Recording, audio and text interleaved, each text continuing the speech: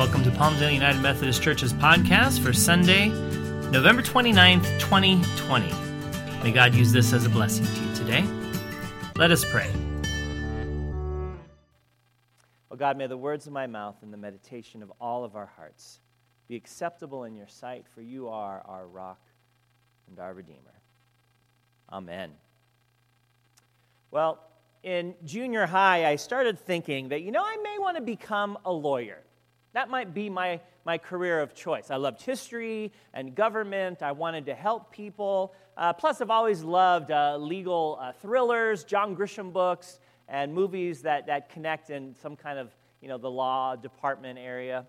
Plus, my grandma White even told me before I graduated from high school, the world needs more Christian lawyers.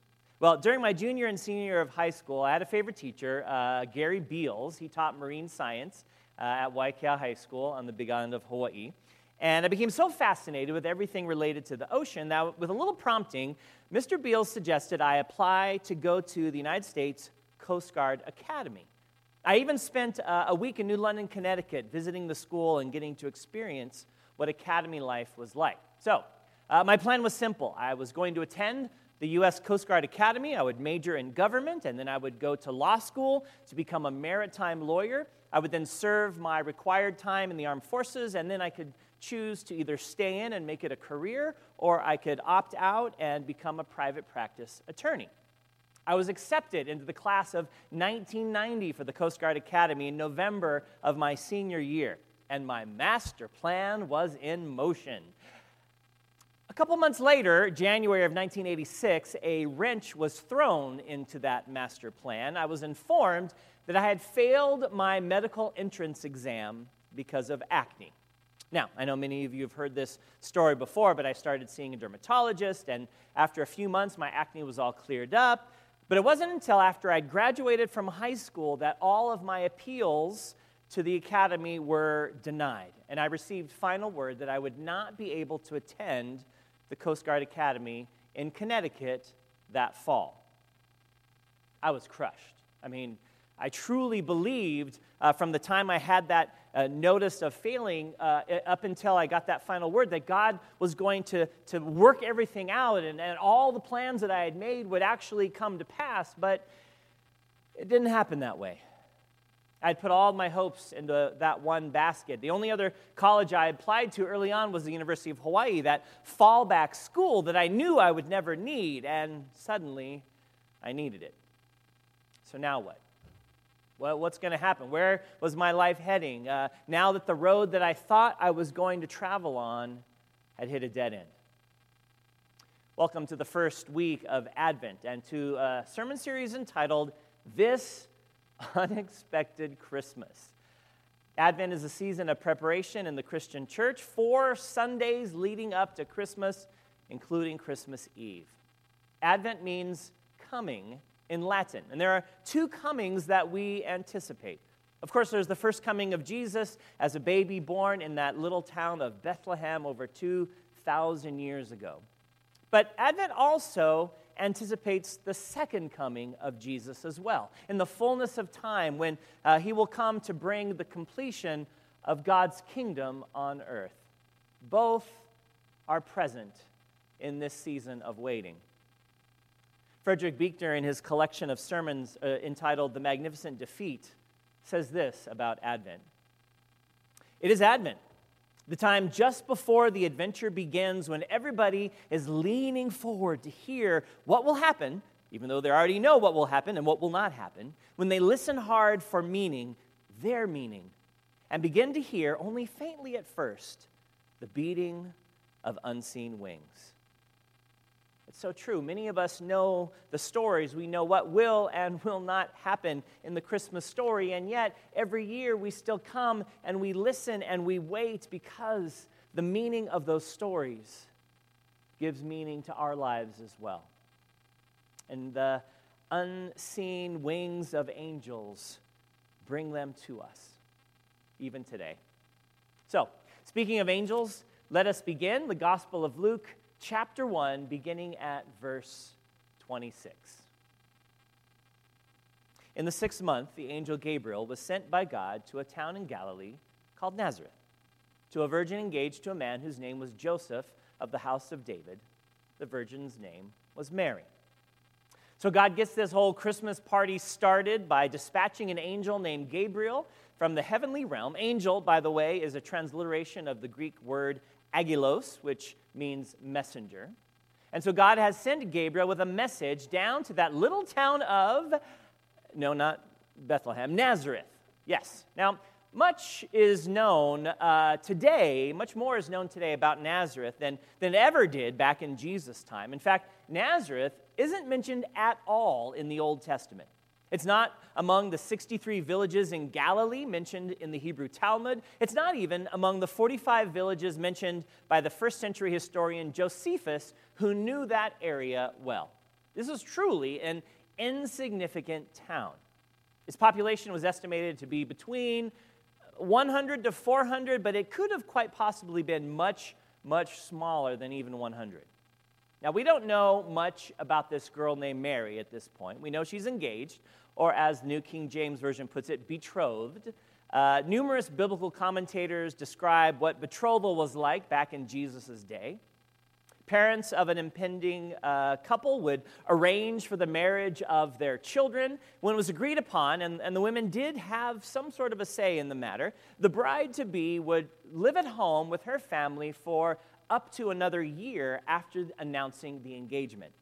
The groom, who would be working hard to build an addition to his family home for he and his bride to live in, he would then come when the addition was completed to get his wife from her parents' home, and the wedding celebration would last for an entire week.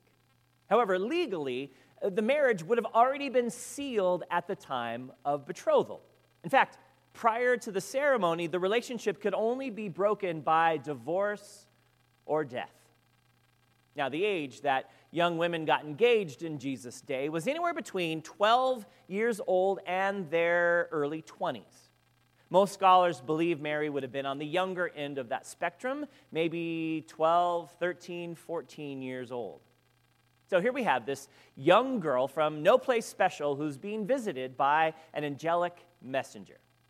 Oh yeah, there's one more detail I forgot to mention that we need to pay attention to.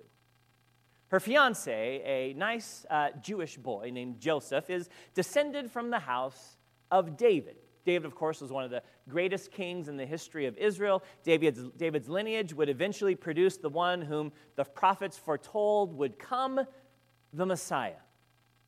John Carroll, in his New Testament commentary on Luke, makes the interesting remark that Mary probably expected it would be quite the honor of marrying into a family who was descendant from King David.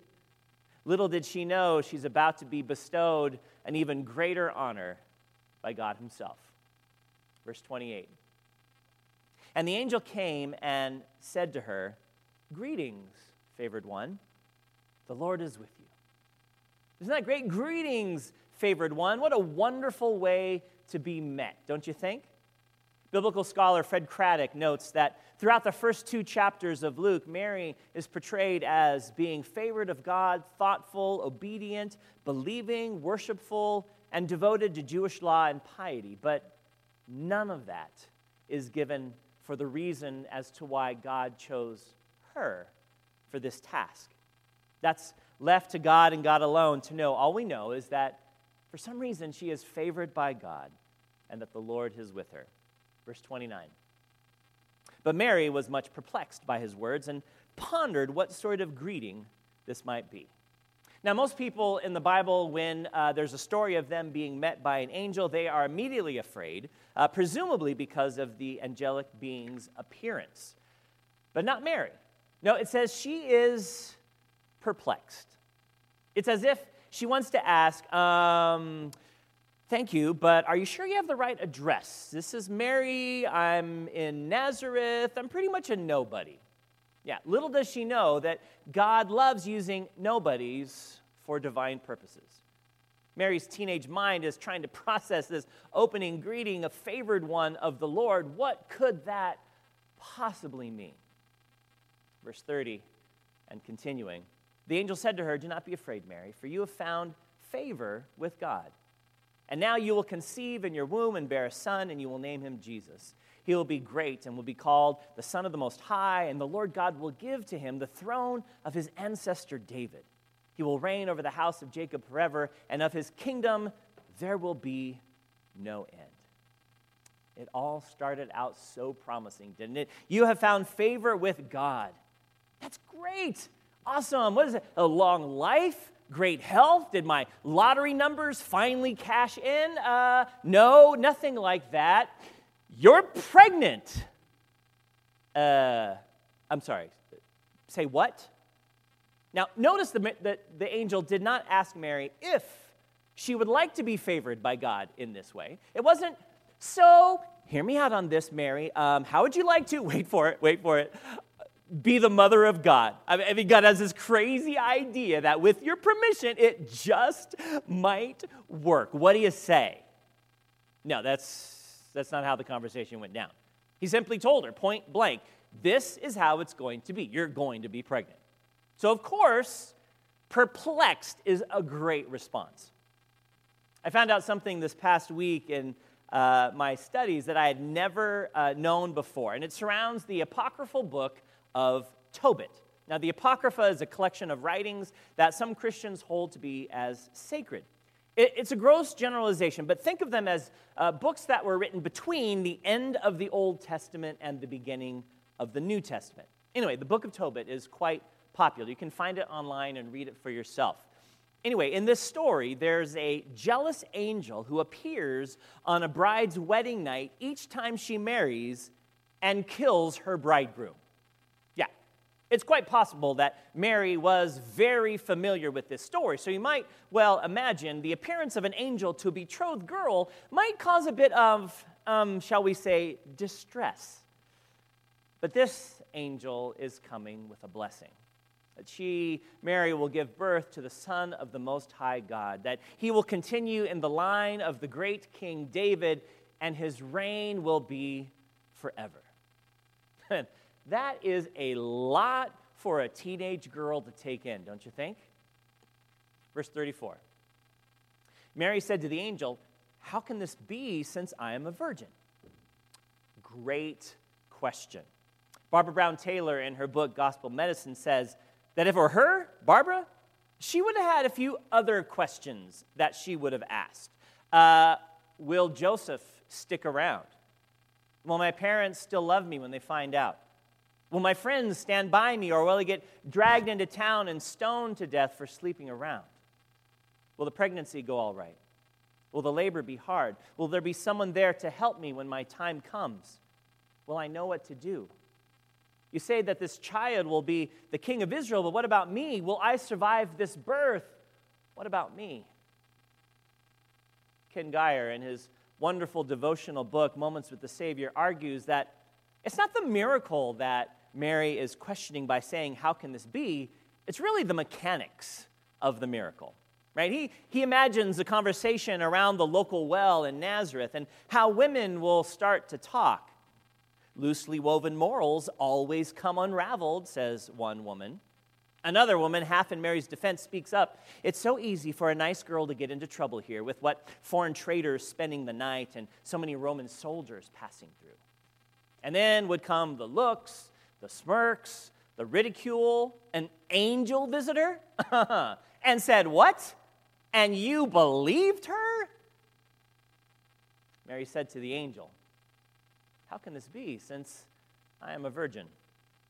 Now, we who know the story, we need to take a step back before we move on to how it progresses and just stay in this moment, just for a bit, right? Let us not be so quick to move things along. Try to put yourself in Mary's shoes. She knew she was getting married, right? Sometime in the not-so-distant future. She knew that at some point she would become a mother, but that was still quite a bit down the horizon. At least it was prior to the angelic visit. But think about what Mary is about to give up, right? Precious time with her husband, getting to know him, to figuring out who they are as a couple first before children come in the mix. She'd be giving up her youth and her innocence. She'd be giving up control of her body, for pregnancy does things that women often do not sign up for. I think we need to cut Mary some slack and allow her time to grieve what it is she's about to lose. But we know what she's going through, don't we? I mean, if we're honest, maybe not the pregnancy part, but we understand the giving up part. We understand the grieving part. I mean, COVID-19 has taken a lot from us this year, hasn't it? I mean, looking back at the past 8+ months, we want to shout, how can this be? This is not what we had planned. Hanging out with friends, eating in restaurants, going to concerts, attending school in person.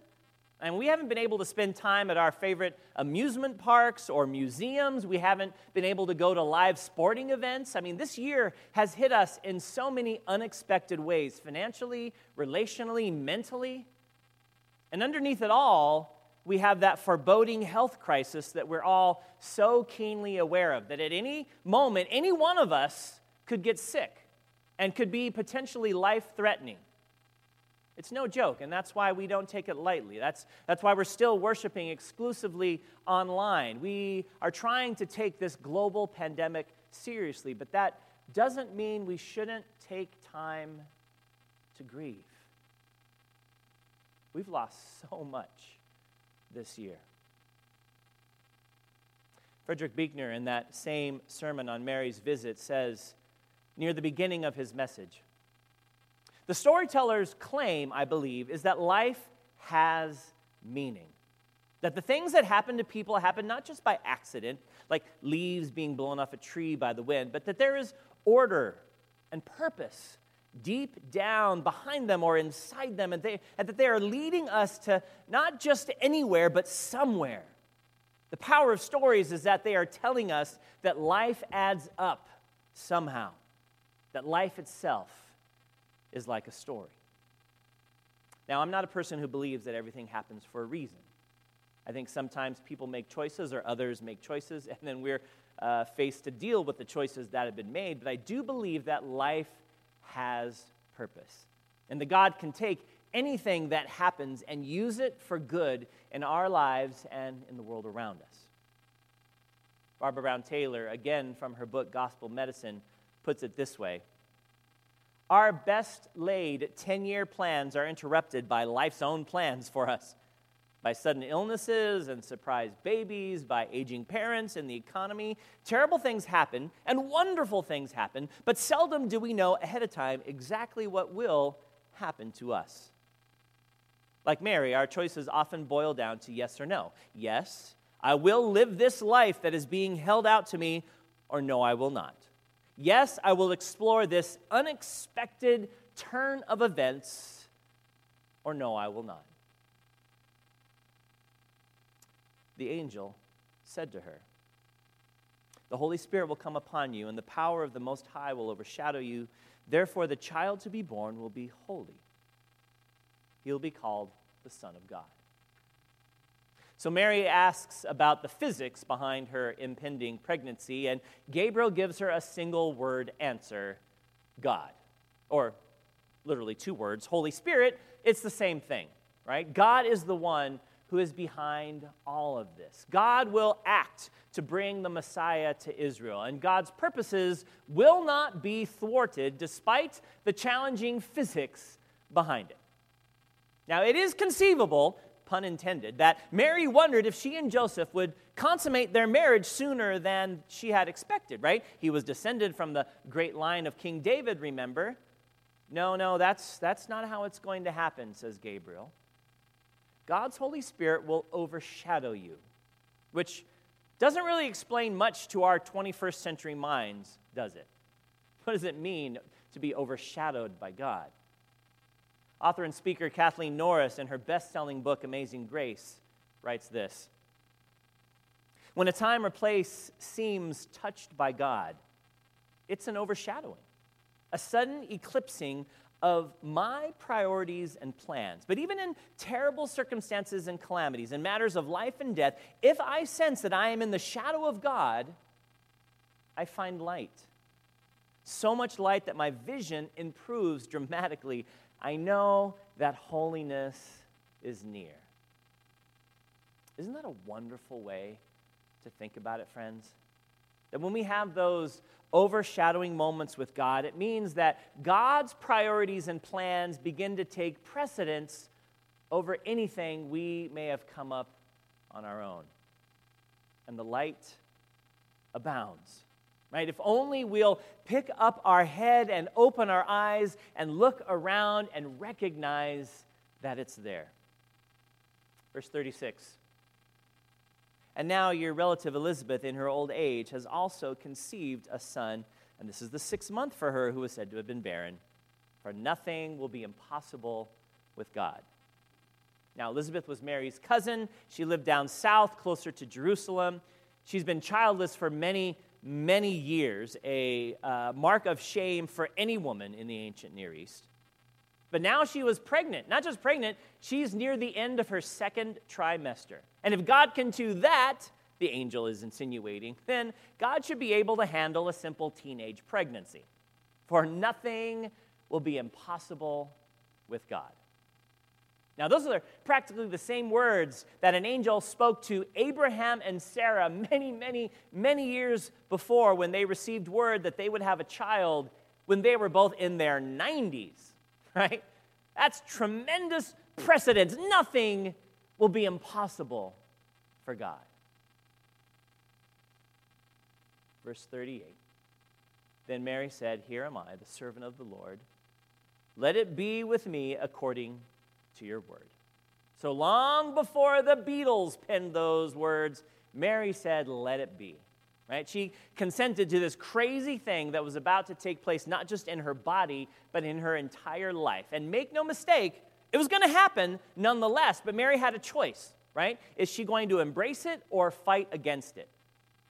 She chose to embrace it, even if it meant that she herself might be at risk because of that very choice, being an unwed, pregnant teenage mom. The Eastern Orthodox Church refers to Mary as Theotokos, the God-bearer. She willingly consented to carry, give birth to, nurse, and raise the Son of God. It doesn't mean she wasn't afraid at times. In fact, I imagine she was quite probably afraid quite a bit, given the reality of her situation, but she didn't let that fear stop her. She didn't let it keep her from living the life that God had placed before her. Christmas is coming, friends. It'll be here in 4.5 weeks, whether we are ready or not.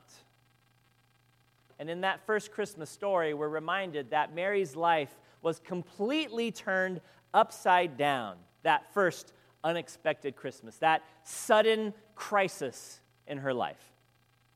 And we've just entered this period of Advent, this period of waiting and preparation. And dare I say that maybe more than any other year, this year we have had quite a bit of practice in waiting, haven't we? We should be very good at waiting this Advent. Thanks, COVID. Anyway, the story of Advent, the story of Christmas, is that new things are being birthed all around us. Listen to that again. New things are being birthed all around us. Frederick Buechner puts it this way. Something new and shattering is breaking through into something old. Something is trying to be born. And if the new things are going to be born, then the old thing is going to have to give way. And there's agony in that process as well as joy, just as there's agony in the womb as it labors and contracts to bring forth new life. So I'm not going to tell you that, this Christmas is just going to be like every other, and even though it's online, it's going to feel exactly the same. No, it totally isn't. This is going to be an unexpected Christmas in so many ways. But I do believe that we can experience something new and powerful this Christmas if we'll let it, if we'll embrace it, if we'll go with where God has placed us. Because something new is happening all over the world, right? COVID has changed so much of how we live. In some ways, things may never be as they were. So are we going to sit here and grumble and gripe about how wonderful it was in the past? Or are we going to embrace the new that God is trying to birth in us and in this world? Meister Eckhart, the medieval mystic and theologian, wrote this: "We are all meant to be mothers of God.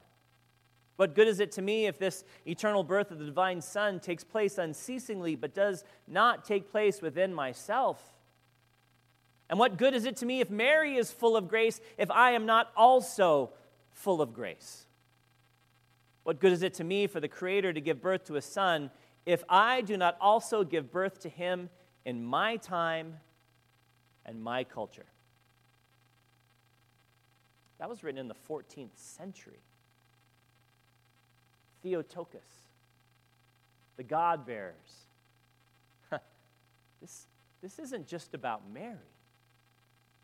This is about us. Hopefully, friends, this will be our first and last COVID Christmas. We can't change what's taking place in this world, although we can make choices to help preventing the spread of the pandemic.